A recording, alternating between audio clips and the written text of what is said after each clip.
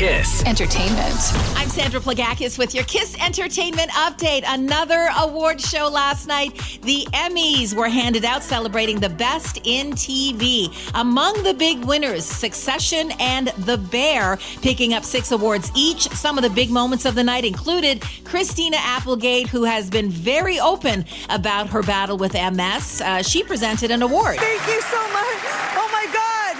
You're totally shaming me with disability by standing up. It's fine. Okay. Body, not by Ozempic. Okay, let's go. And the acceptance speech of the night went to Niecy Nash for her role in the Jeffrey Dahmer story. And you know who I want to thank? I want to thank me for believing in me and doing what they said I could not do. And to mark the Emmy Awards 75th anniversary, they released a list of the top 75 most impactful television moments. They included the Beatles and Elvis on The Ed Sullivan Show, Kelly Clarkson winning American Idol, Janet Jackson's wardrobe malfunction during the Super Bowl, and of course, Michael Jackson's Thriller video on MTV. Madonna has apologized after a little faux pas at her Toronto concert the other night when she said this. Are you ready, Boston?